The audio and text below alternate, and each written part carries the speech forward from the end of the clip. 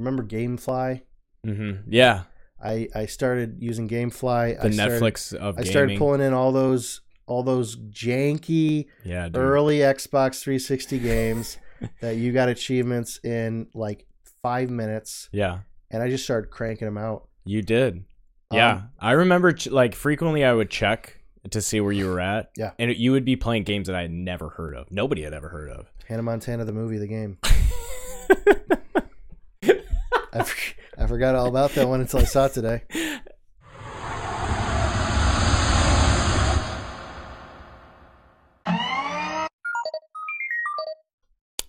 We are live. It's not a live recording, but we are now live in our recording. I'm Austin. Welcome to episode 3 of 99 Nerds. We have a very special guest today. I kicked David out of the studio because we only have 2 microphones. And ever since we started this podcast, it was concrete going to happen that we brought on this guy to be a guest. And when I say guest, I mean eventually he will be a fixture. But Seantacular, Sean Terry, is here today in studio. And we're excited to have him because Sean is a wizard of film. He is a film nerd, and we want to pick his brain on what he thinks about current events, current films, and just have a good conversation. So, without further ado, Seantacular. Hey, what's up? Not much, man. Thank you for having me on your show. Well, it's a big privilege. You're on the show for the first time, but you guys don't know it. He's been behind the camera every single time we've recorded, and he's the only reason that we have recorded because otherwise we have no idea what we're doing. Don't be so hard on yourself. I will be hard on myself. I had to sit down with Sean for a good 2-hour meeting when we first thought about starting this just to say, okay, Sean, so what is a camera and how do you use it? Well, you know what's funny is we spent I always say you gotta steer a moving car, not a parked one, right? Mm. And it's like that weird thing of you spend all this time trying to figure out how to do it right. Right. And then the next thing you know, it's not until you start that you realize like all the things you should have done. Exactly. Like I'm looking at like some of the things we did and I'm like, you know, if we had another zero to that budget, we'd have been all right. But whatever. Yeah, that would have done it for sure. Well, the goal is to improve every episode, and I think we're doing that. And yeah, we're it's only like that one forward. song says, "It's too late to apologize." By John Stamos and the Who's Whatzers. I think it's Miley Cyrus, which she'll come up later. By the way, when we talk about achievements, I can't wait. Yeah. What are we talking about today? Did you introduce yourself? I am Austin. I am 44.5% of the 99 Nerds. But that's actually not true. I thought you were about to say you're 44 years old. Because really, Sean has been 33, and me and David are 33 each, I think. I'm 31 years old. Well, you're 33 nerds. Thanks for remembering. Sean, you are a very talented writer and a talented film nerd. You are a film connoisseur. And you are a wizard of picking apart and rating movies. So I want to dive into that. First and foremost, what's your favorite film of all time? My favorite film of all time, number 1 with a bullet, The Last Samurai, starring Tom Cruise. It's just a good film. Yeah. Like, it's got the music. Mm-hmm. It's got the action. Mm-hmm. It's got the story. It's got the redemption arc.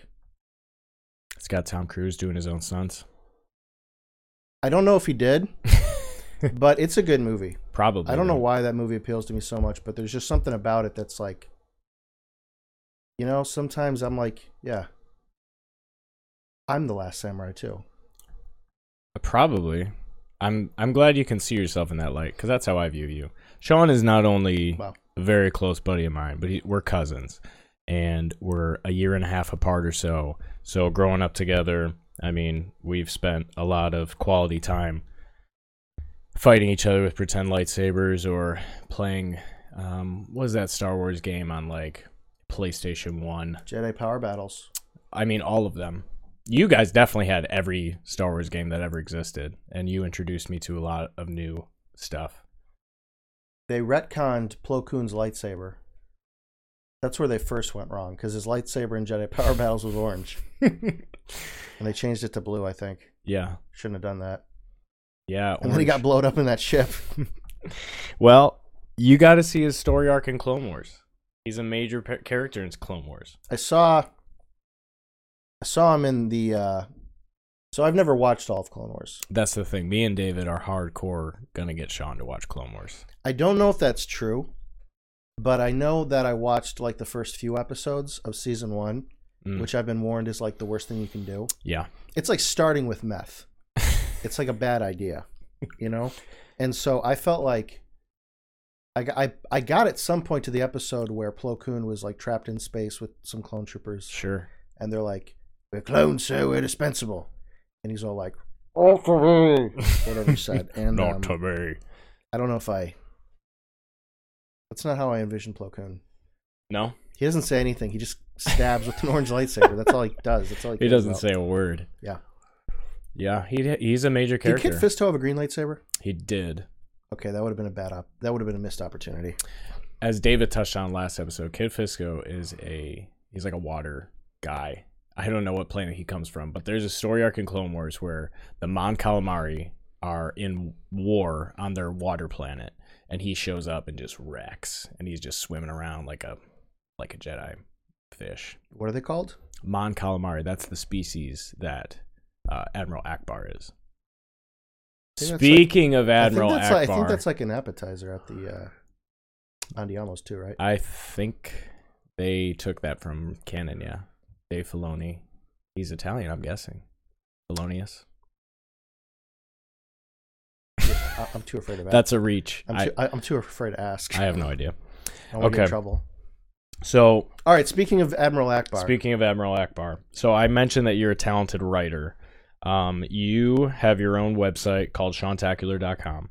And one of the things that you wrote on there, which shout out to Seantacular.com. You should definitely visit the site. Sean is a wizard with words, and he's got some Star Wars content, but overall just some other great content. But the one thing that you wrote, what would you describe it as? Is it a memoir? I wrote it as like a inner dialogue. I don't know. It just struck me one day. I'm like, what was probably going through Admiral Akbar's mind when battle for the Return of the Jedi ended? Yeah. I felt like nobody was willing to go there. Yeah. Nobody was brave enough to dive deep into those depths, but I did. Well, at the very end of the battle, you see Admiral Akbar just kind of... That was it. That was the moment. I saw that, and something inside of me changed, and I said, well, something's going on there. He kind of leans back and slumps. And I would say that maybe it's like an hour after that is when this inner dialogue takes place. Yeah. I can't read the whole thing. I would much prefer you to go to Seantacular.com. We'll tag it in the show notes and read it for yourself. But I did highlight a couple of excerpts that I thought were quite captivating. We'll jump right into it. For the opening line is it's called "It's a Trap." It's a trap. Those were the last words so many doomed soldiers would hear from their commander. The words of a fool. Skip. A little bit down. I told them the Force would be with us, as if appealing to ancient traditions and muttering empty prayers could soften the morbid reality that I was catapulting the strong, innocent, and brave into their meaningless end. They trusted my instincts. And where their faith brought them? And where has their faith brought them? Death. Slow fading embers of ash in the cold emptiness of space. And it just keeps going on. And it's just Admiral Akbar after Battle of Endor dealing with the fact that he was the one responsible for the death of so many rebellion soldiers and loss of so many ships. What do you think about it, Sean? I just like to clarify. I'm a happy guy. I'm an upbeat person. You are. But I don't want people to get the idea that that's the kind of stuff I write about all the time. You know what, though? Any good writer can go deep, and I think you went deep with this. It's true. It's like Robin Williams. He was sad because he was funny. He was funny because he was sad. Would you classify yourself in that? Hope not. I hope not, too. I think that this is some good stuff. It'd be kind of cool to play Genie though, in Aladdin. Like Will Smith. Let's not talk about him. All right. What else? What else? You printed that out? I printed it. Every time I read it, I laugh. It's a sad I can't story. get through it without laughing. It's so funny to think that everybody, you go into at one point, like everybody's on Endor just partying with the Ewoks, and everybody's having a great time, and it's over, and then you just imagine Akbar in the corner just dealing with what he's done and the mistake that he made. I love it. I would highly be a good commander if he didn't. That's true. That's very true. I mean, he's the one that sent them. He thought. I'll just have to have you guys read it. I brought literally like 3 or 4 lines out of it, but it's about 8 paragraphs long. What else did I want to? Thank you for enjoying that, Sean. Everything you read, I'm on pins and needles waiting to see what's going to happen next. What I wanted you to talk through. Did you read my most recent one? I haven't yet. Wow. But I can't wait. Any minute now. I wanted you to talk through. You have another article you wrote, or excerpt, whatever you want to call it. It's called "Everyone is Wrong About Luke Skywalker, and I Can't Take It Anymore." Yes, everyone is wrong about Luke Skywalker, and I can't take it anymore. It's true. What is that all about? You know, there was a problem I noticed after Return of the Jedi. People kind of had this weird idea of who Luke Skywalker was and who Luke Skywalker should be. Mm-hmm. And in the public's defense, it's like we had, what was it, 1983? We had 20-something years of all those extra canon books, right? And the different ways that people felt Luke Skywalker could continue onward as a character, right? And so it was kind of like a natural thing of like, oh, he's going to be a Jedi Master. He's going to start a school. He's going to raise his son and his niece and his nephews, and he's going to still have adventures.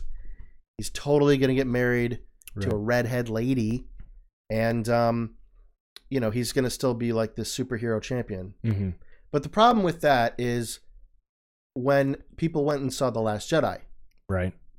That's not what he was. Right. He was like the opposite. Yeah.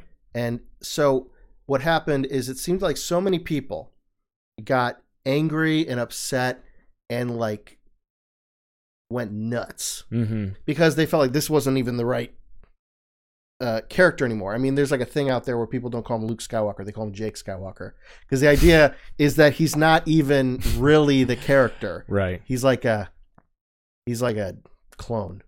Oh. But I was always upset by this response to The Last Jedi because I felt like this kind of idea, this archetype of a character who has their downfall, even though they were like a hero at one point and now they're, this like miserable, lonely hermit. That's not a new idea. That's something in media that I think is a trope. It's actually, I think, called the broken pedestal trope.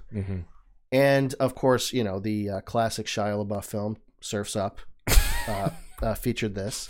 You also had a very important and memorable episode of the TV show on Nickelodeon, Hey Arnold, that had this as well. The point is, the idea is you have your hero broken, and that sets him up to have a more important and meaningful redemption arc. And what kind of bugged me so much was it seemed like people just forgot how storytelling works. And I don't expect them to understand everything. Yeah. But you can't just leave Luke Skywalker the same after 30 years. Like, he can't just be the same guy. Sure. It doesn't work like that. You change over time. You, as a character, you go through up and downs. You go through trials and conflicts. Yeah. You have disappointments. You have trauma. And so it seemed like there was like no way for me to... I felt like I couldn't tell people what was wrong with them. So I had to write it down. You wrote it down. You dove deep. A couple thousand words. I loved it. I love every minute of it. And you know what? I think for myself, watching Last Jedi, you've always been my, I don't know, you bring me back to center, I guess, because walking out... The sounding board. you're my sounding board. Every time I walk out of the theater, I'm gonna Google that real quick. every time we saw a new Star Wars, 7 comes out, 8 comes out, 9 comes out. We were always there opening night, and every time I would walk out of the theater saying that was the most amazing Star Wars I've ever seen. And you whispered like that too when you did it. You didn't want to get in trouble. No, I didn't. Plus, we were always opening night, first showing, and people are walking into the theater as we're standing in the lobby talking about the movie. Yeah. You got to keep your spoilers at a... Can you believe they shaved Chewbacca? That's something your brother would say, just to throw people off.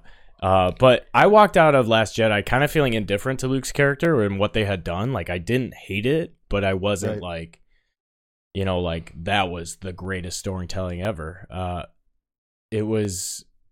I kind of see what you're saying, though, because they had so much time in between the movies where you're right. There were so many books and so many legends and canon that had been written, and people already had an idea of what Luke was. So Rian Johnson is faced with a decision where, do I go my own unique original route, or do I just play it up for the fans and go ultimate fan service and just do what everybody expects? Yeah, and I don't think anybody wanted that.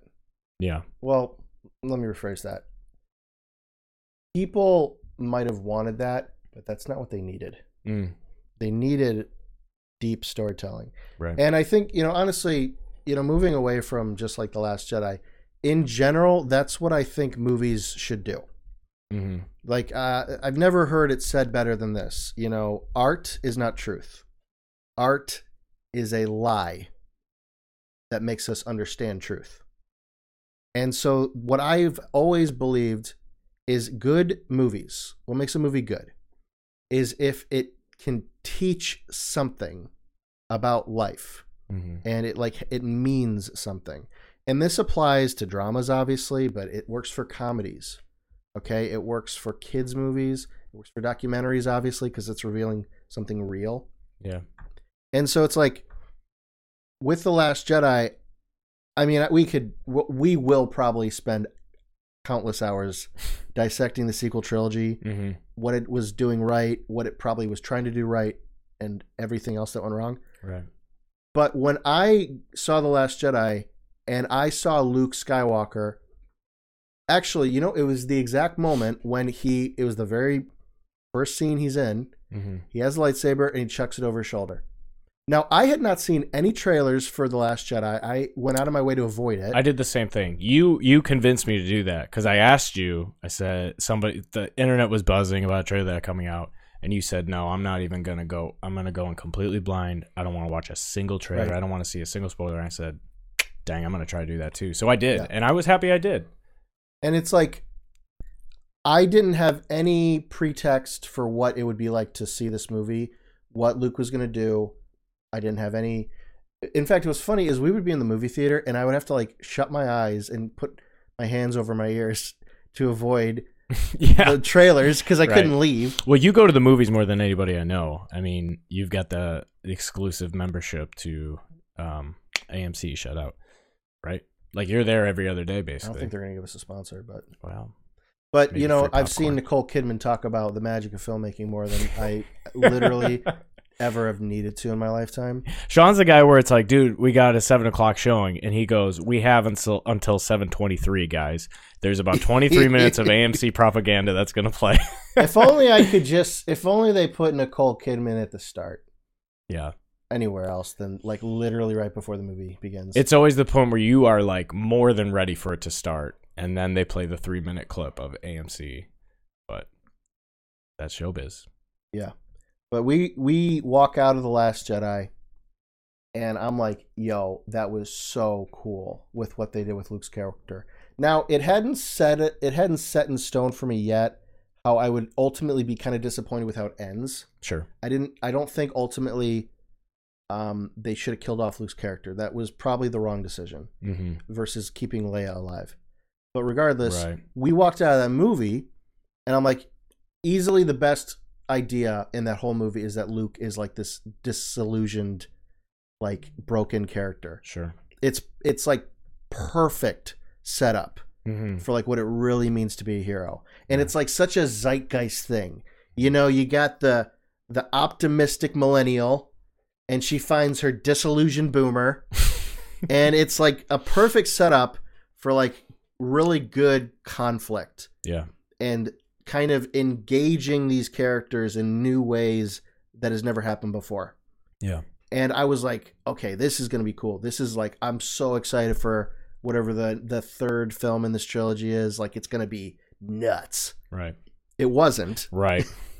It didn't turn out the way it should have. But regardless, ultimately, I felt like the direction they were trying to take Luke Skywalker in was the correct direction. Okay. It didn't land.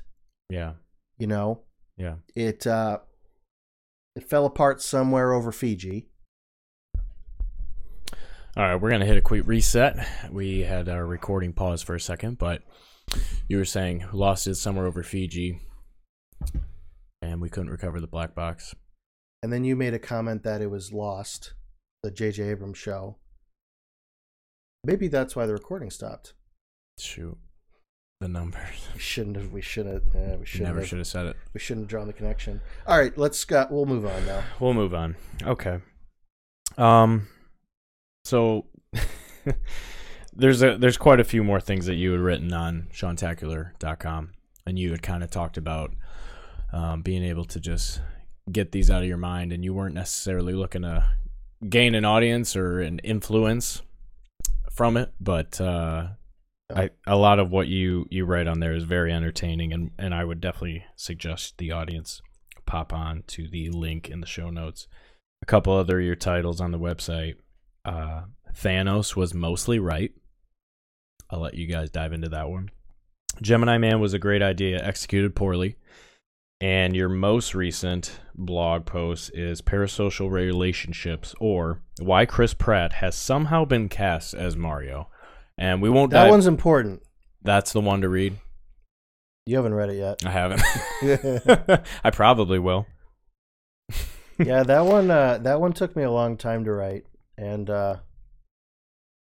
it's one of those weird things I started writing, and it weirdly became more relevant over time, and so I had to like keep rewriting it until I finally said just put it out. Well, I'm shouting all this out not because you're my cousin, but because every time I read something you write, it's genuinely captivating, and I think it's done very well. You're a talented writer. Thank you, buddy. Let's move on. I did want to touch on, what is your favorite Star Wars movie? Phantom Menace. Phantom Menace. Yeah. I think you're in the minority there, so I'll let you briefly describe why. To summarize, The Phantom Menace, I believe, is the Star Wars film that George Lucas most likely, in fact, I'm certain, put the most time into developing in his mind and in his heart. That makes sense. So that's that movie came out in 1999. Return of the Jedi was 83. So that is a 16-year gap. And I think that means it had the most time spent thinking about it. Yeah. So I cannot defend the Phantom Menace right now. Can't do it. It's too close to the heart. Yeah. But I am currently trying to work on I believe I'm just going to probably call it In Defense of the Phantom Menace, an excessive analysis of Star Wars Episode 1. I've only kind of just started. Well, to be honest, I started a couple of years ago, and I got a little bit into it, and then I kind of like, just things fell. Things fell. Things kind of just didn't. I got distracted. Mm-hmm. So it's only like 75 pages right now, and I'm not very far into my analysis. I don't think I'm even off the Trade Federation ship yet. So you're 2% through the movie, 75 pages deep. Yeah, maybe 1%. 1%. Yeah, because it's not just the movie; it's also like all the social culture and stuff around the movie I want to kind of analyze. Well, I think that makes sense. That is definitely the one I think George Lucas poured his heart and soul into the most. And then everybody tore his heart to pieces when they didn't like it. Completely. I would say check out. It's like when somebody calls your daughter ugly, and you're like, guys, she's 3 months old. Give her a break. You know, Sean, you go on different trails, and I never know where it's going, but it's always worth listening to. So, recap. If you hated Luke Skywalker in Last Jedi, I would suggest hopping on to Seantacular.com and at least hear him out. Give him a try. Give him a try. Just listen to him. I think that you break it down pretty well. All right. We can move on. Something I wanted to bring up with you, Sean. I'm glad you have the show notes because I don't. I know you don't. I'm not paying attention at all. I put these show notes together in approximately 27 minutes because I knew everything I wanted to talk to you about. A conversation took place at my workplace somewhat recently, and I immediately thought of you when it happened. We started talking about Xbox Live gamer score. You are Seantacular because of your Xbox Live gamer tag. Is that not correct? That is true. That kind of was something I started a long time ago. I can't remember. Is it just straight Seantacular? No numbers? No, it's probably Seantacular 218. Okay. Because back in the day, everybody was putting numbers on the end of I the feel names. like it was early enough though where you could have had it just be Seantacular, which is an even bigger flex because nobody just has a simple gamer tag name. It's always Seantacular _X37X right _ So you could have done it. I mean, so that's not the gamer tag I use now for the most part in the stuff I'm on. Sure. But that was the Xbox one that I just never was able to change for years. So well, back in 2007 or so, your gamer score was the biggest flex. I mean, big true. You sign online and you see that number right away. I actually looked mine up because and that's how you know whether or not somebody has a life. That's true. But it's also, I mean, a crowning achievement if you are flexing a big score. Mine currently, I didn't even know. Mine was 32,300. Nice. I haven't played Xbox in a while. When Xbox One, no, what's the newest one? The one before the newest one. I can't remember. Basically, it when makes me so happy that when you're confused. It validates and vindicates so many things. When PlayStation 4 came out, like the only time I mostly play is PlayStation 4, the fourth PlayStation. Yeah. Yeah, they had a good system there. When that one came out, most of my buddies got that. And I hadn't been a PlayStation owner. I was exclusively Xbox. Because like I said previously, episodes, I was a Halo guy. So I was Xbox all the way. But all my buddies got PlayStations, and I wasn't going to play alone on Xbox, so I ended up getting a PlayStation, and I haven't really played much Xbox since. Do you think that's where Beyonce got the name of that one song she sings? I guarantee it. Okay. Which one? Survivor. Because isn't that like an achievement in Halo?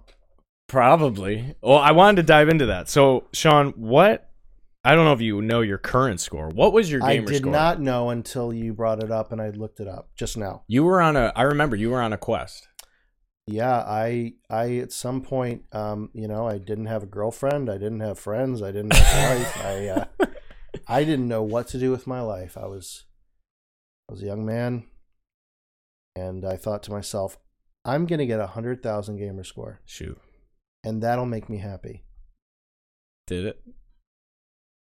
Before you. Still happy. Yes, very happy. You were. Everybody needs a goal, and you said it. Yeah, so I did the thing where I remember GameFly. Mm-hmm. Yeah. I started using GameFly. Netflix of gaming. I started pulling in all those janky early Xbox 360 games that you got achievements in like 5 minutes. Yeah. And I just started cranking them out. You did. Yeah. I remember frequently I would check to see where you were at. Yeah. And you would be playing games that I had never heard of. Nobody had ever heard of. Hannah Montana, the movie, the game. I forgot all about that one until I saw it today. Yeah, it was, I remember you hooked me up. There was a website that would break down the achievements. Yeah. It would give you a description. Because, for anybody who had never played Xbox, you get a game, let's call it, let's say you get Halo 3. Halo 3 would come with 50 to 60 achievements, these things that you had to do within the game to earn points, and then those points would be tied to your gamer tag. Yeah. And some of the achievements would be really hard. Some of them would be super easy. If you're just playing the story mode, you're gonna get them along the way. Some of them were ridiculous though, and they would make you do these just things you would never do in the game. time spent doing a specific activity True. over and over again to earn achievements. It was the Klondike bar of the video game world. What would you do?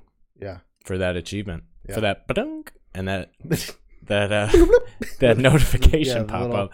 There was nothing better than it though.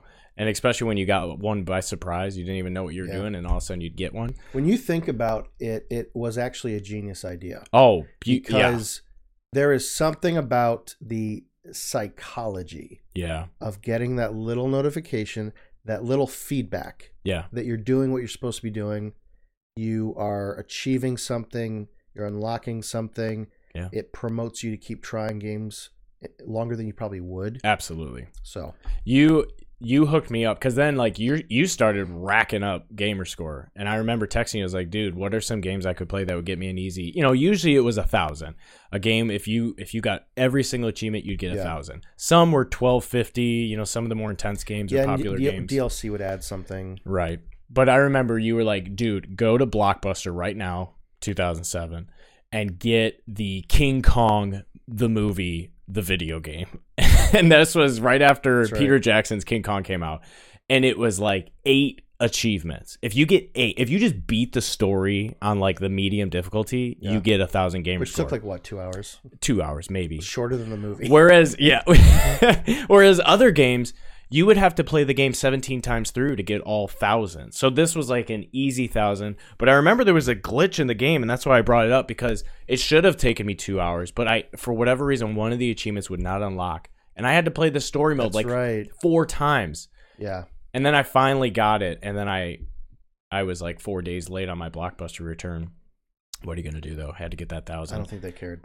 No. At that point in their lives. No, they were. I actually looked it up. I never played King Kong, the movie, the game. Wow.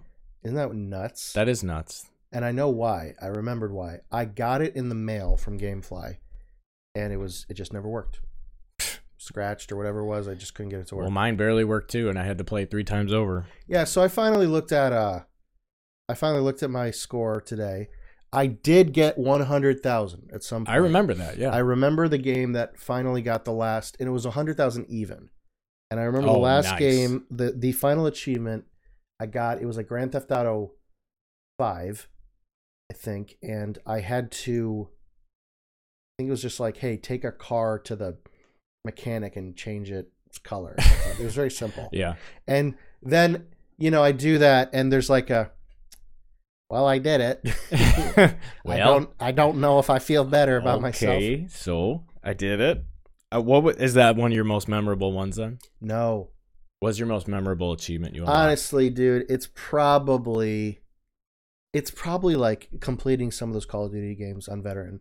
Oh, sure. I mean, especially like Modern Warfare. Because Modern Warfare was a sojourn to beat that game on Veteran difficulty at the time for me. Like, you get the Mile High Club achievement by beating that kind of bonus level at the very end on Veteran. Yeah. Which is just a gauntlet. Right. It's just madness for like 60 seconds. Yeah. And I reset and died on that like hundreds of times. Yeah. But I couldn't stop. I couldn't give up. No, there's no way you were going to. And that, it was a triumph of the human spirit. I'd say one of my hardest was probably like beat Halo 3 on Legendary. Yeah. Acquire all the skulls. Like that, I remember specific levels where you've got snipers on the rooftops, and if you walk out, they're going to headshot you immediately. That was, those were highlights for sure. I like to think that before achievements, I was a boy, and they made me a man. At least a middle-aged teenager. Because a man plays a video game on the hardest difficulty. Word. Even though there is nothing to be gained at the end of the day. Well, so I haven't turned my Xbox on in a long time. I haven't played any of that in a while. My final score, I think I checked, was about 127,000 something. Dang. So of that was, I think, 33 games I 100%ed. Dang. That's crazy. Which is not a lot. When you think about it, there's probably like over 100 games on the thing is, though, there are games, I was looking a little bit, like the Batman games. I never got into the Grand Theft Autos, but I can imagine those two, where there's like 80 achievements. Yeah. And you play the game for 100 hours, and you're still only 53% through the achievements. And or like trying to Gears of War was like, oh yeah, just kill 100,000 enemies. Yeah. And it's like, dude, Don't. Well, I wanted to bring that up. So it wasn't my hardest one, but one of my most memorable achievements I got, it was the Superman Returns game. The Superman Returns, the movie, the game. Yeah, I'm glad you brought that up. And one of them was frequent flyer. Yeah, travel 10,000 miles. Travel 10,000 miles. I didn't do it. I did it. And it took me like 19 straight days of me rubber banding your my controller and taping down so that he could fly around in circles. And it was just a gauntlet, just every day. Like, all right, here we go. Like, make sure my batteries are charged. I'm gonna set this thing down, and then you come back, and for whatever reason, like the rubber band came off, and it's like, how long has it been sitting like this? How many miles am I at? Mom, did you do this? Mom. Well, another one was Well, here's the thing about that achievement. I got all of the achievements in that game except that one. Oh man! And so I was like, well, surely I got it, and then I looked, I didn't. That achievement was worth 20 gamer score, dude. Yeah, 20. And it took me like 19 days to get it. Another one was heavy lifting, which is lift 10,000 tons. Pick stuff up and put it down for a while. Right. Like a long while. I looked it up, and the Daily Planet. Yeah. There's a globe at the top of the Daily Planet. That was the heaviest object in the game that you could pick up. And I would pick it up and throw it for 2 straight hours. Yeah. And it's like, what game would get you so captivated that you're willing to pick up and throw a globe with Superman? Let's be clear. That game, that was not a good game. No. Nothing about it captivated you. True. It was just you couldn't let it defeat you. That's what it is. And that's the genius of the marketing behind the achievements is I will not be defeated by this. I will lift 10,000 tons. I don't care how long it takes. Have you ever heard about the Superman dilemma? Which one? Like I use this actually, it's kind of this theory all the time. The Superman dilemma it's just an illustration for a concept, which is Superman has to save the world every time. Mm-hmm. Every time he has to win. Lex Luthor, he's only got to destroy the world once. Right. And so I just kind of think about like the Superman dilemma with the achievements is I can't let Lex Luthor win. Mm-hmm. Yeah. He's a bad guy. That's the psychology. One thing that game did have, though, you didn't want to get every achievement in that game because one of the achievements was use a cheat code and you would get 0 gamer score, which basically is just a scarlet letter branding. You got that achievement. I did that. It's a scarlet letter to say this guy got all the achievements, but look at the top one, 0 gamer score. He used a cheat code. Brilliant. Just brilliant job, Xbox, Microsoft, Superman Returns developers. You know, somebody once looked up like what's the most common achievement name in video games. Mm-hmm. It was super disappointing. It was like completionist. Yeah. Or like perfectionist. Yeah. It was like, well, made me feel bad about my life. I would, like I said, I was a Halo guy, so you are Seantacular because of Triple kill. Seantacular. They never did change the voiceover for that. I don't know. No, why would they? I haven't played the newest one yet because I don't have the newest Xbox. Halo Infinite? Yeah. More like Halo waiting an infinite amount of time for it to come out. Heyo. Got him. Got they got me, I think. You know what's funny though is Halo Infinite, like it is weird that I mean, we were way into Halo for a long time. Very. It shaped our lives. I would say so. And I don't give a dang anymore. Yeah. I see clips and videos and I have the itch to play. But you know, time is money these days. I'll tell you when I stopped liking Halo. I think it was when they started getting weird with Cortana. Sure. Like, dude, she's a computer. You got to stop. Yeah, I do need to watch the show. I said last episode I would binge it. I have yet to do that. I'll have to get into it with David next week. I'm going to give you a little spoiler warning. Bring it. You won't like it. Oh. I'm really looking forward to hearing what you have to say. Well, when you see it. Speaking of what I have to say, I want to hear what you have to say. About what? That was the best transition that's ever been done in the history of 99 Nerds. Okay. Sean, you just saw Doctor Strange. I saw The Strange. Give me your thoughts. Here's what we're going to do, people.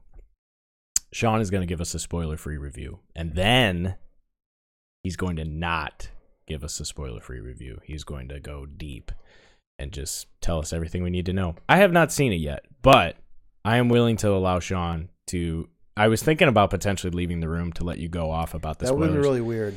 It would be weird. It would be talking to the wall. True. But I'm going to get into this with you. So, Dr. Strange, what would you give it out of 10?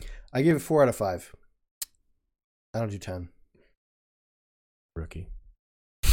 No, it's because you're the opposite of a rookie. It's easier to just kind of weigh out a 1 out of 5 than 4 out of 5 than a 10. Where does it rank in the MCU? Somewhere between Avengers Endgame and Thor Dark World. Somewhere between. Somewhere in there. So top 3. Top 4. So it's number 2.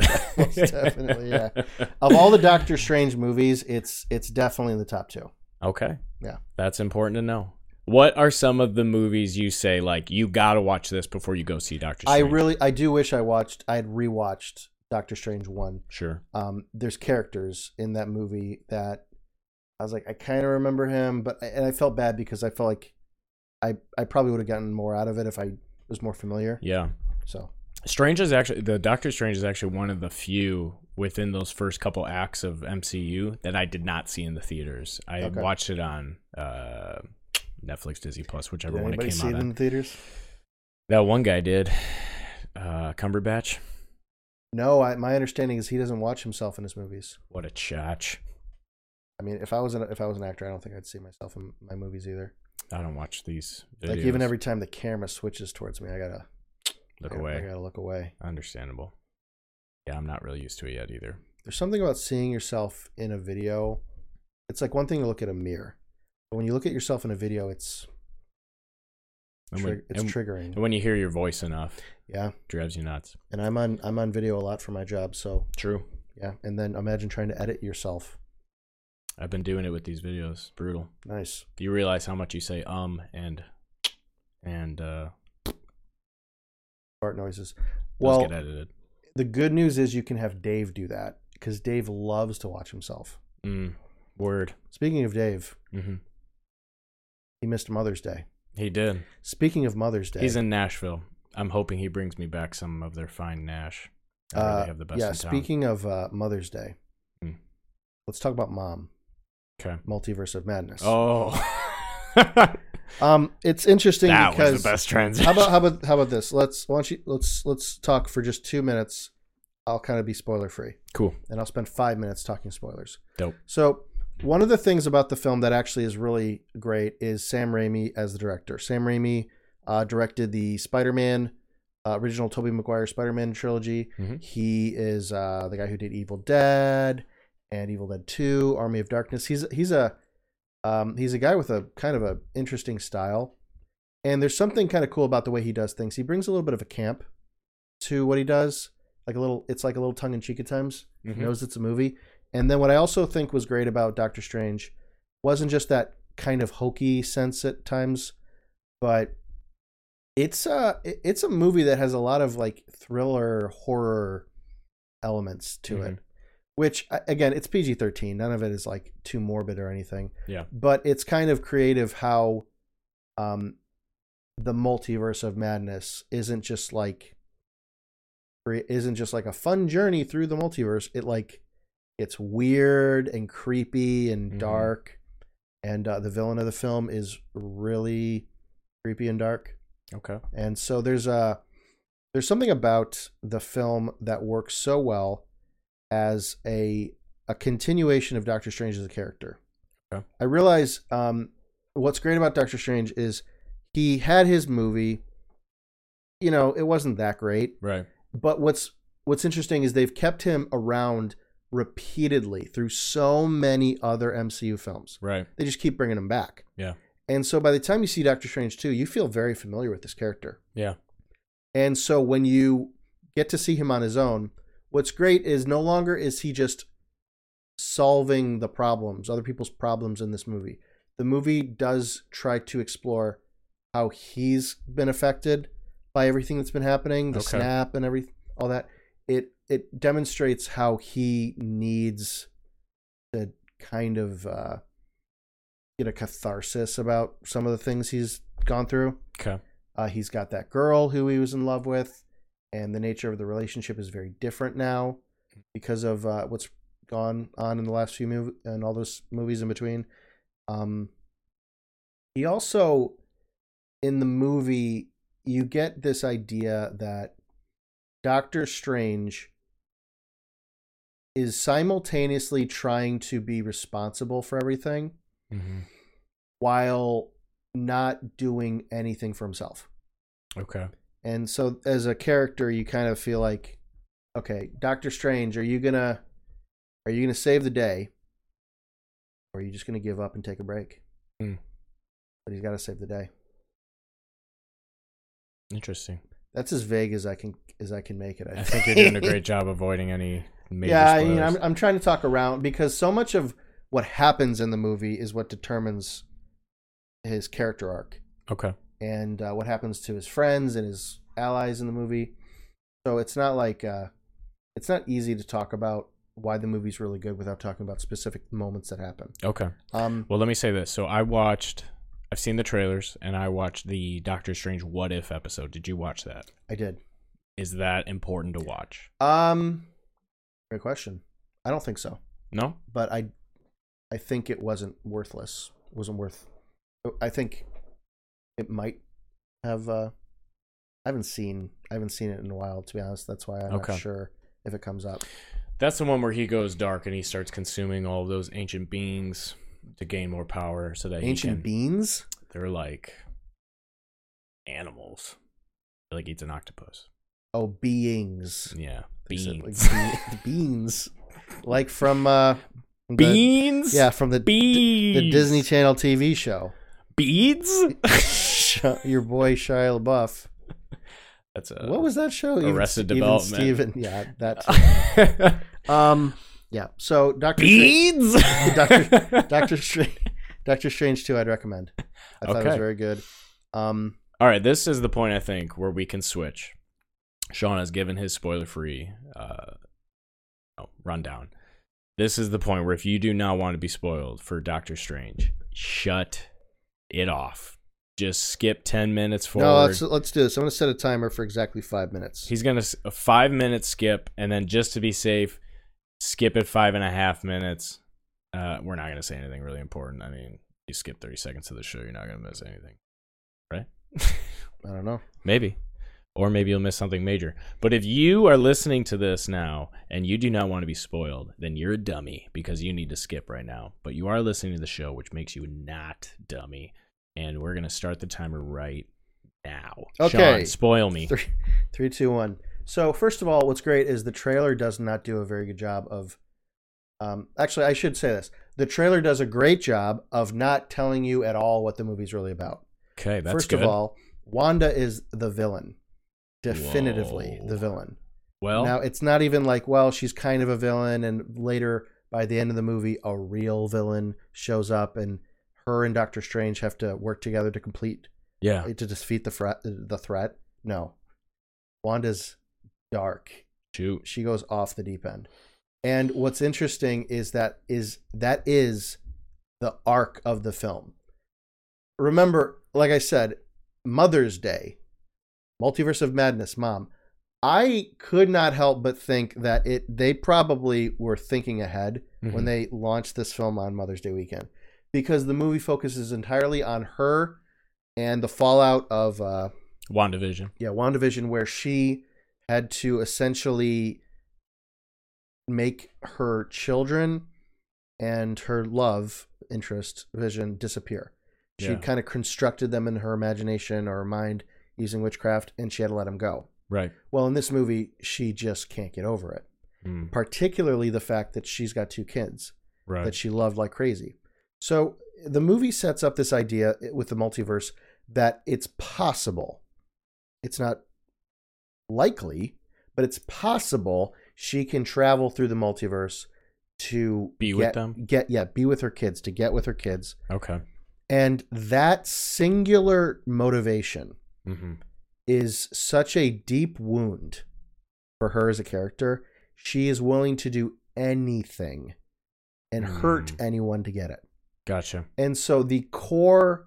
And they leave off WandaVision where she has become uber powerful. Yeah. Like she acquires the relic. this Darkhold book. Yeah. So what's interesting about the film is the parallel between what Wanda's trying to do and what Doctor Strange is going through. Mm-hmm. In the movie, he's lost his girl, Christine, to somebody else. She's getting married to somebody else. Yeah. And he's heartbroken. Rachel McAdams. Right. He can't necessarily change it. But he has to find a way. Oh God. First off. I got it. We're good. Help. Austin, help. Help. Let me get your camera. Help. So, Wanda, I have 2 minutes. Wanda is heartbroken, and she's got to overcome the fact that she doesn't have her kids, and she's willing to do anything to get them back. Okay.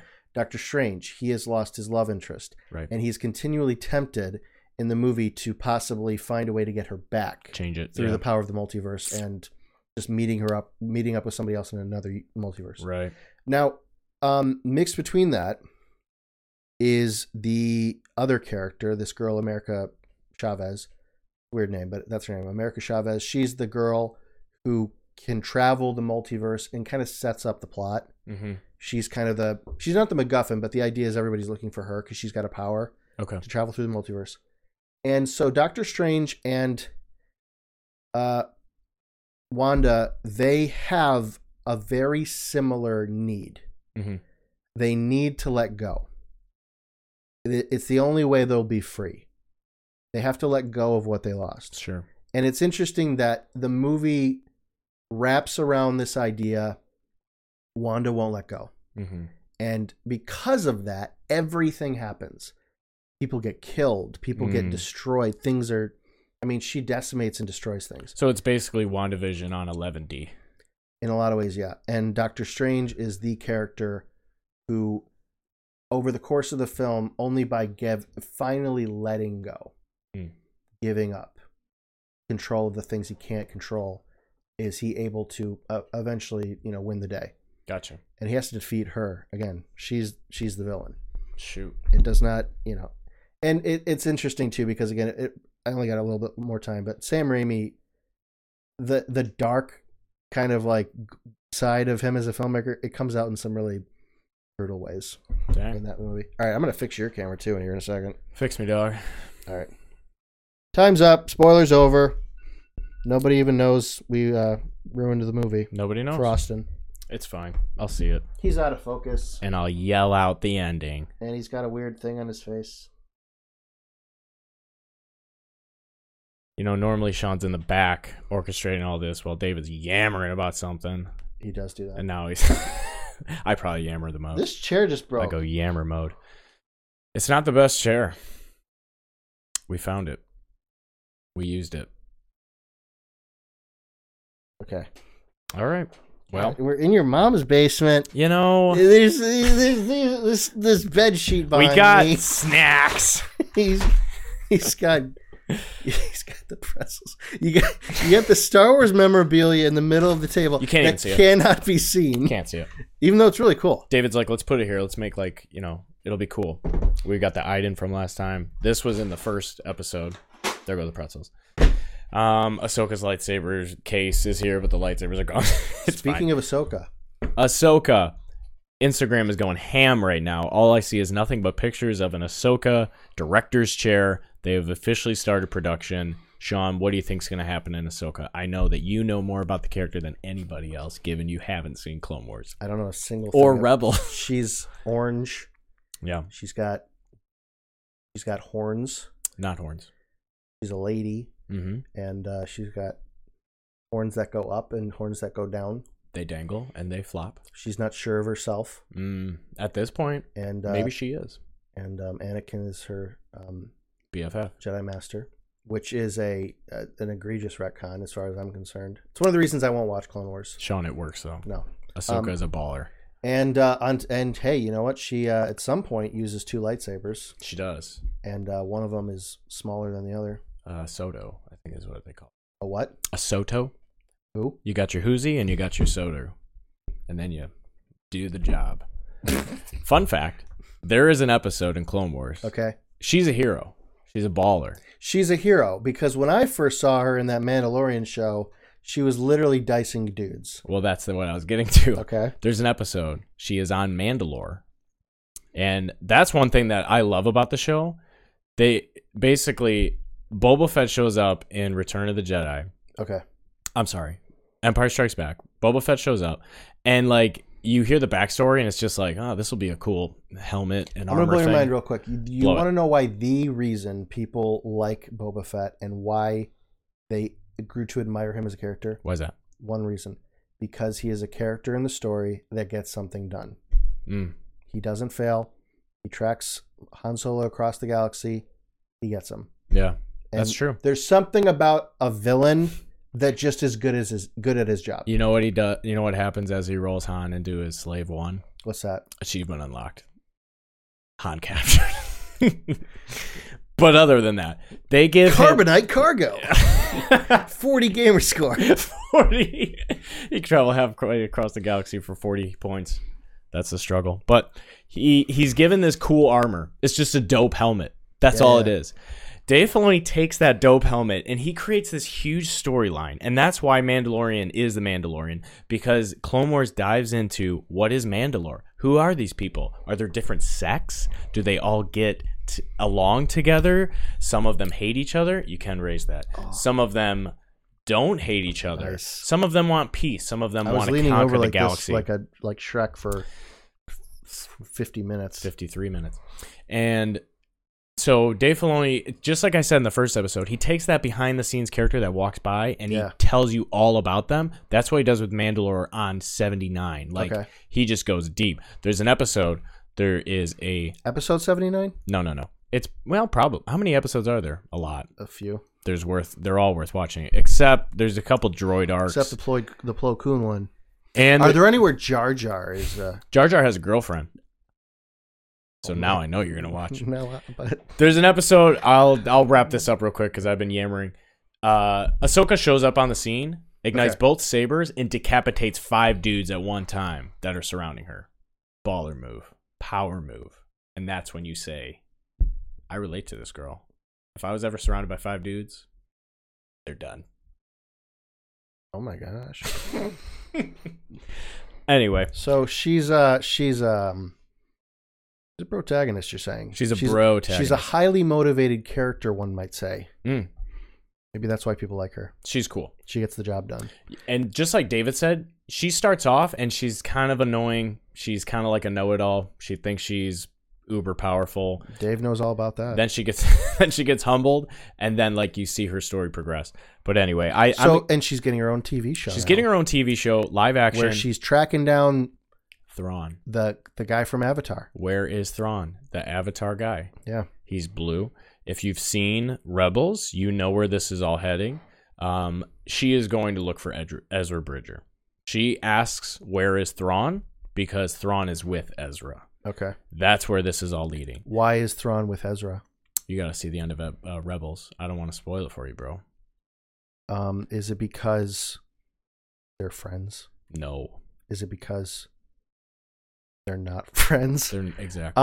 I understand that they cast the young man who played Aladdin. Has that been confirmed? To play Ezra. I hope that's the truth, but I was honestly looking it up before this show, and I could not find like a thumbs up confirmation. I know that there were a ton of rumors, and that actor said he wants to play Ezra, but I don't know if Disney said like, "Yep, he's on the list." They did confirm Hayden Christensen will be Darth Vader at some point in Ahsoka. Yep. Probably a flashback sequence. Okay. Definitely a flashback sequence because at this point, this is after he's dead. But that should be pretty interesting. Sabine Wren has been cast. She's from Rebels. That's exciting. She's a Mandalorian. Just retconning everything. You know what though, Sean? This is after Return of the Jedi, though, isn't it? Yeah, that's what I'm saying. It's going to be a flashback dream sequence. Maybe a Force ghost. Maybe a Force ghost. I'm gonna force ghost that show if you shouldn't. Okay. But here's what I want to know: what do you think about Rosario Dawson as her portrayal? Ahsoka? I think it's okay. Do you think it fits? Do you think it does fit? And here's what: if you don't know the character well enough, a lot of people were very confused and upset that she did not take in Grogu. But if you know her story arc, she ain't about the Jedi Order anymore. she's selfish? No. She gets wrecked by the council. They freaking own her. She gets accused of something she didn't do. She's bitter. And then you kind of see in season 7 of Clone Wars. My least favorite Mountain Dew flavor. Which one's that? Code Red. When Rosario Dawson shows up in that show. Yeah. In The Mandalorian. Yeah. I obviously knew Ahsoka. You knew of her. I knew of her enough. She's a spunky female protagonist, right? Right. Classic teenage archetype. She's growing up. She's maturing. Yeah. Here's what I don't understand, though. When we find Rosario Dawson's Ahsoka, we find that she is... it seems to me she is hell-bent on revenge. She dices dudes. She's looking for Thrawn. Yeah. That's the only thing that matters. Threatens people. I mean, she was about to cut up the Mandalorian as soon as she saw him. Right. So I'm wondering, does that seem like again, because I mentioned earlier, Luke Skywalker, his character can change. Sure. Do you think this is a transformation of her character that's going somewhere interesting? Mm-hmm. Or do you think this is kind of just like a setup where they just need conflict? Like, she needs to get to Thrawn, so she's just trying to get there because that's the story we got to tell. Yeah, I could see that. They're trying to set up more conflict than maybe was ready to go at the end of Rebels. Right. But it's all leading to finding Ezra. Okay. Is he the key to all of this? No. but he not without spoiling too much, he makes a sacrifice to save his home planet. Dang. At the end of Rebels. So like the opposite of Leia. Well, kind of. Okay. And so they know that he's out there somewhere, but they don't know where. The good guys know he's out there somewhere. Yeah, but he they gets don't know where. yeeted into hyperspace, and they have no idea where he went. Dang. So they're trying to find him, and he's with Thrawn. So who knows? And how many years have passed since this show is starting? I don't know. I don't know the timeline well enough, but that's where this is all headed. I am a little confused about the timeline of Rebels. Rebels, does that take place before A New Hope? Or during, like immediately before? I watched the first season of Rebels, but I don't know if I ever figured out where it fits in the timeline. It starts off before A New Hope. Okay, so we're thinking this is like 15 years, 12 years-ish later. Sure. Okay. From what I remember, I think Rebels closes out with like a flash forward. Okay. Where like, okay, the events... Ezra sacrificed himself, right, and X amount of years have passed, and the Empire has crumbled, and just like a really popular cookie company. Crumble Cookie. But it's nothing compared to a baking company I know. Oh, is that right? Yeah.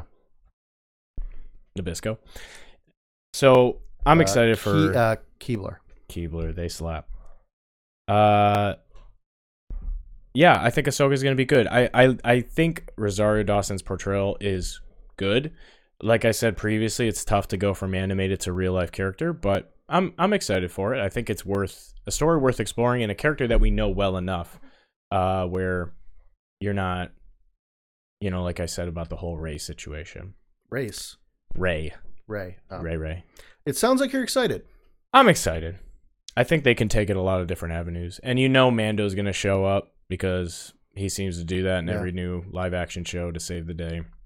He's a straight baller. He makes good friends. He's the kind of guy you want to have around. I guess so. He's a good friend. Well, I'll say this about the Ahsoka show. I in a lot of ways, I am actually a little bit more interested in that than the Obi-Wan show. Which sounds weird, but my main reason is because I don't know Ahsoka's history. Like, Sure. Her fate isn't sealed. Right. At some point, she's dead before you get to the sequel trilogy. Confirmed, but not confirmed. Oh my gosh. They never said she was dead. Right. What happened to her? Wow.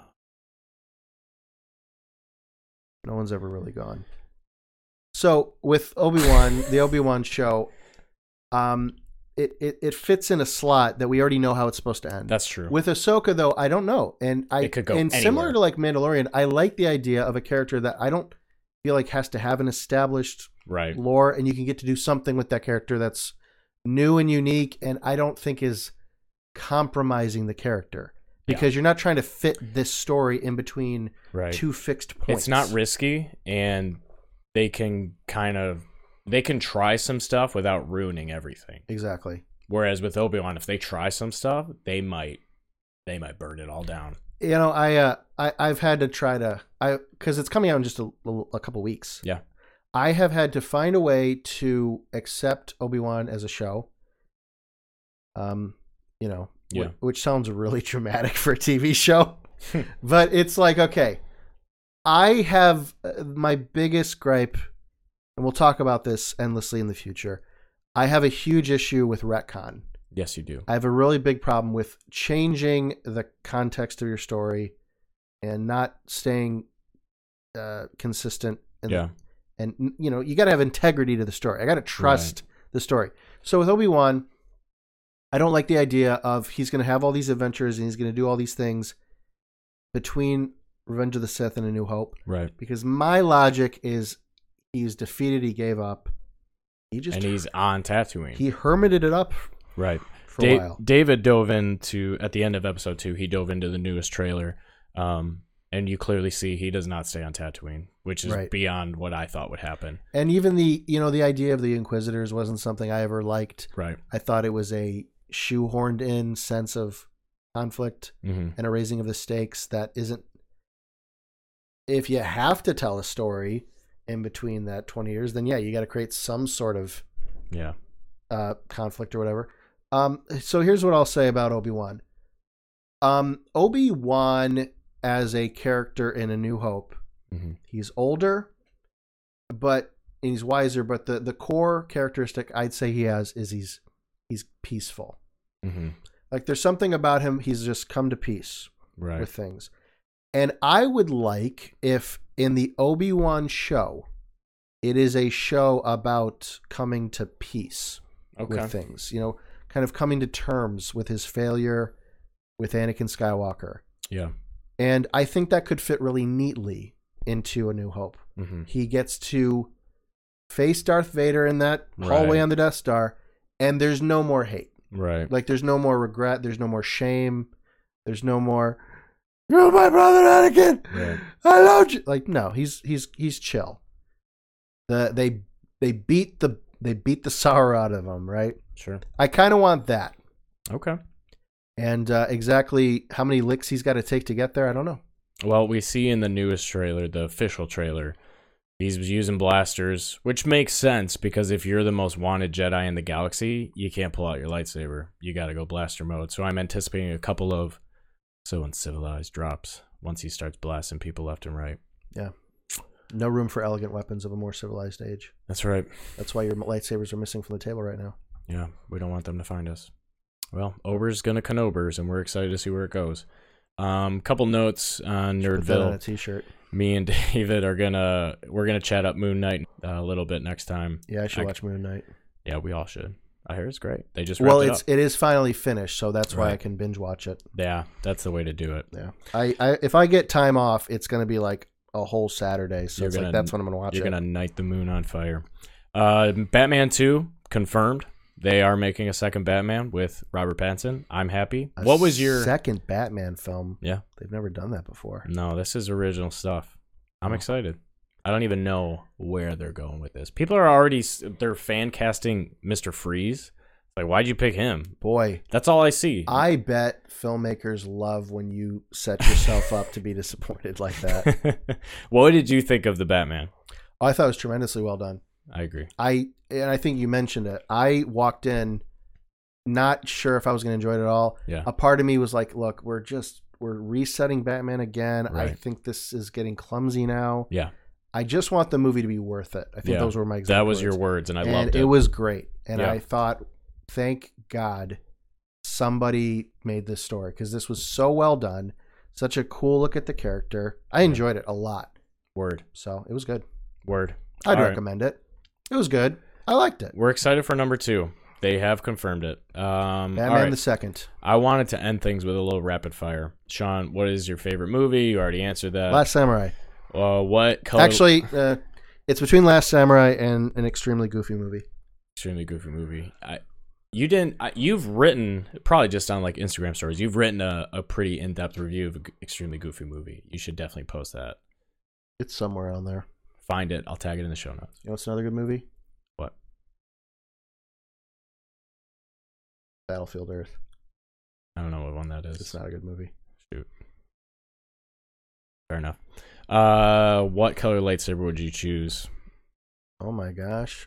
Dude, it would be orange. Single or double blade? Double blade. Who's your What's your favorite hilt in Star Wars? My favorite hilt? Hilt. You know, it was probably the OG, not the OG. It was probably episode 4 Obi-Wan lightsaber. Word. No. Yes. Episode 3 Obi-Wan is my favorite hilt. Really? Yeah. Did he change it? It's slightly different. It's kind of like it's an evolution of the one that's got like the ball on the bottom with like the little spikes. Yeah, but it's not that whatever you would call it. I Right. think it's like the pommel. It's not as intense. I like the episode 4 Obi-Wan lightsaber because I just like the idea of like a thin one. Yeah, I agree. I hate how we never get, and it's because of the darn battery. You can't get a thin lightsaber.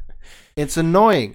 I went to a art exhibit they had here a few years ago. Yeah. At the Detroit Art Museum, where they had the actual props from Star Wars on display. It was like a traveling show or event, and I saw the original lightsabers. I changed my answer. It's Mace Windu's.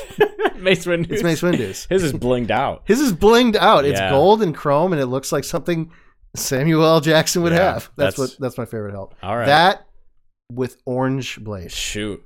Nice combo. All right. Who's your double bladed too? Yeah. Yes. Random, but you know there's like the dream sequence in Rise of Skywalker where Rey has that double bladed lightsaber. Yeah. Her hilt is like it's like 38 inches long. It makes no sense. It's important. You look at Darth Maul's and it's like No, it's a little bit bigger than that. The thing is, if you think about it practically, it's used like a staff, right, with just like some Bernie bits at the end, right, and so it's gotta you gotta have like at least the shoulder to shoulder grip. I'll have to pull up some pics and throw them in the show notes because I'm telling you, her hilt is Hers like folds in half. That's true. I forgot about that.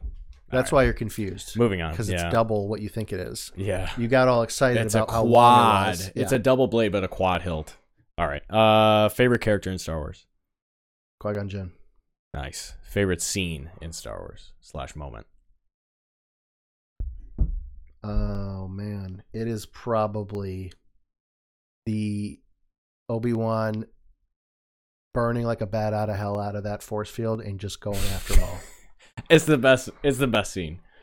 It doesn't get better than that. That is movie magic, by the way. That's not just like, oh, that's a cool scene or I like that. That's like, I don't care if you don't like that movie.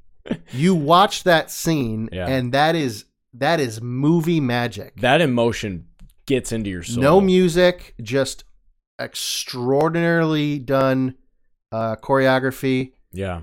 Everything in the movie has been building to that moment. The pace in which they're striking each other. I mean, everything about it. It's never been better than that. No, I agree. It's a bummer, but it's never been better than that. I agree. I was hoping that the sequel trilogy would bring moments like that. And they had some that were decent, but they just never got to that level. Not even close. I don't know why. Because I know like Hayden Christensen and Ewan McGregor were doing like tons of rehearsals. They were choreographing a whole extended fight. I think the problem is how it was shot. Mm-hmm. that moment in episode 1 felt like it was shot with an intention to capture the intensity of it. Just a wide shot, just panning, watching them go Right. for a solid minute with this very. Actually, I'm changing my answer. It's the moment. It's the moment when Jar Jar steps in the poop. I mean, that didn't crack my top 300, but I'm glad you felt that way. Well, when you read my Phantom Menace analysis, you'll understand. Is that on page 7,000 then? Yeah, maybe. We'll see. That's pretty deep in the. Oh wait, no, that's. What? It doesn't. Actually, matter. Can I give you my top 2? Actually, top 2? Because the second one is the pod racing scene. Pod racing. I know these are both from the Phantom Menace, but the pod racing scene is movie magic. It is. I mean, that is just a well done race scene in a movie. It is. I've seen a lot of like special effects guys. It still holds up. Yeah, they break it down and they say like great. the fact that they did this in '99 is mind blowing because it does. It holds up. Yeah, the stadium was like a bunch of like Q-tips that were painted in. Yeah. Back in the day when they made real movies with real models and objects. Yeah, George Lucas gonna Lucas. What are you gonna do? What are we gonna do? I hope we get to meet him one day. You will. Before it's too late. He could be on the show. I know he will come to our basement. And My mom's basement. he'd sit here for 2 minutes and be like, I gotta go. There's not a tablecloth behind you. I'm out of here. Yeah. Maybe. I'm a billionaire. I don't need this. He doesn't, but he will. Maybe not. All right. That's going to wrap it up. Sean, you will be a staple for years to come on the 99th of Nerds. And soon, maybe, we'll launch 99 films, Seantacular, and deep dive into every film that's ever come out. That'd be fun. Sean, you would kill that. I've actually thought about many different podcasts. 99 films. Mm-hmm. We could do a sociology podcast, 99 Problems. That's all I got. That's all you need. Star Wars, movies, and problems. The trifecta. Yep. All right. Well, we can wrap this episode up. Thank you, Sean. I'm Austin. He's Sean. Thank you for watching 99 Nerds. This was episode 3 featuring Seantacular. I hope you enjoyed it. I would ask you please to like, comment, subscribe, watch our previous videos. We obviously make a lot of references to what happened in episode 1 and episode 2, so please go back and watch those. There should be a link on the screen. And let me ask you this for the comments. What was your favorite Xbox Live achievement you unlocked? What was your gamer score? Or, if you didn't do that, what would your color lightsaber be? What is your favorite hilt? Do you even like Star Wars? Do you even like this podcast? Why are you watching? Thanks, fam. Love you.